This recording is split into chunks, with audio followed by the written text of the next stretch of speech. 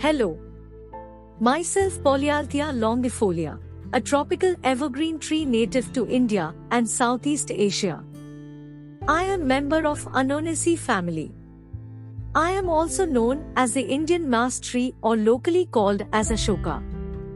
I have a tall, slender trunk with smooth, grey bark and a dense, rounded crown of glossy green leaves. My leaves are long and narrow with pointed tips and are arranged in opposite pairs along my branches. My flowers are small and white with 5 petals each.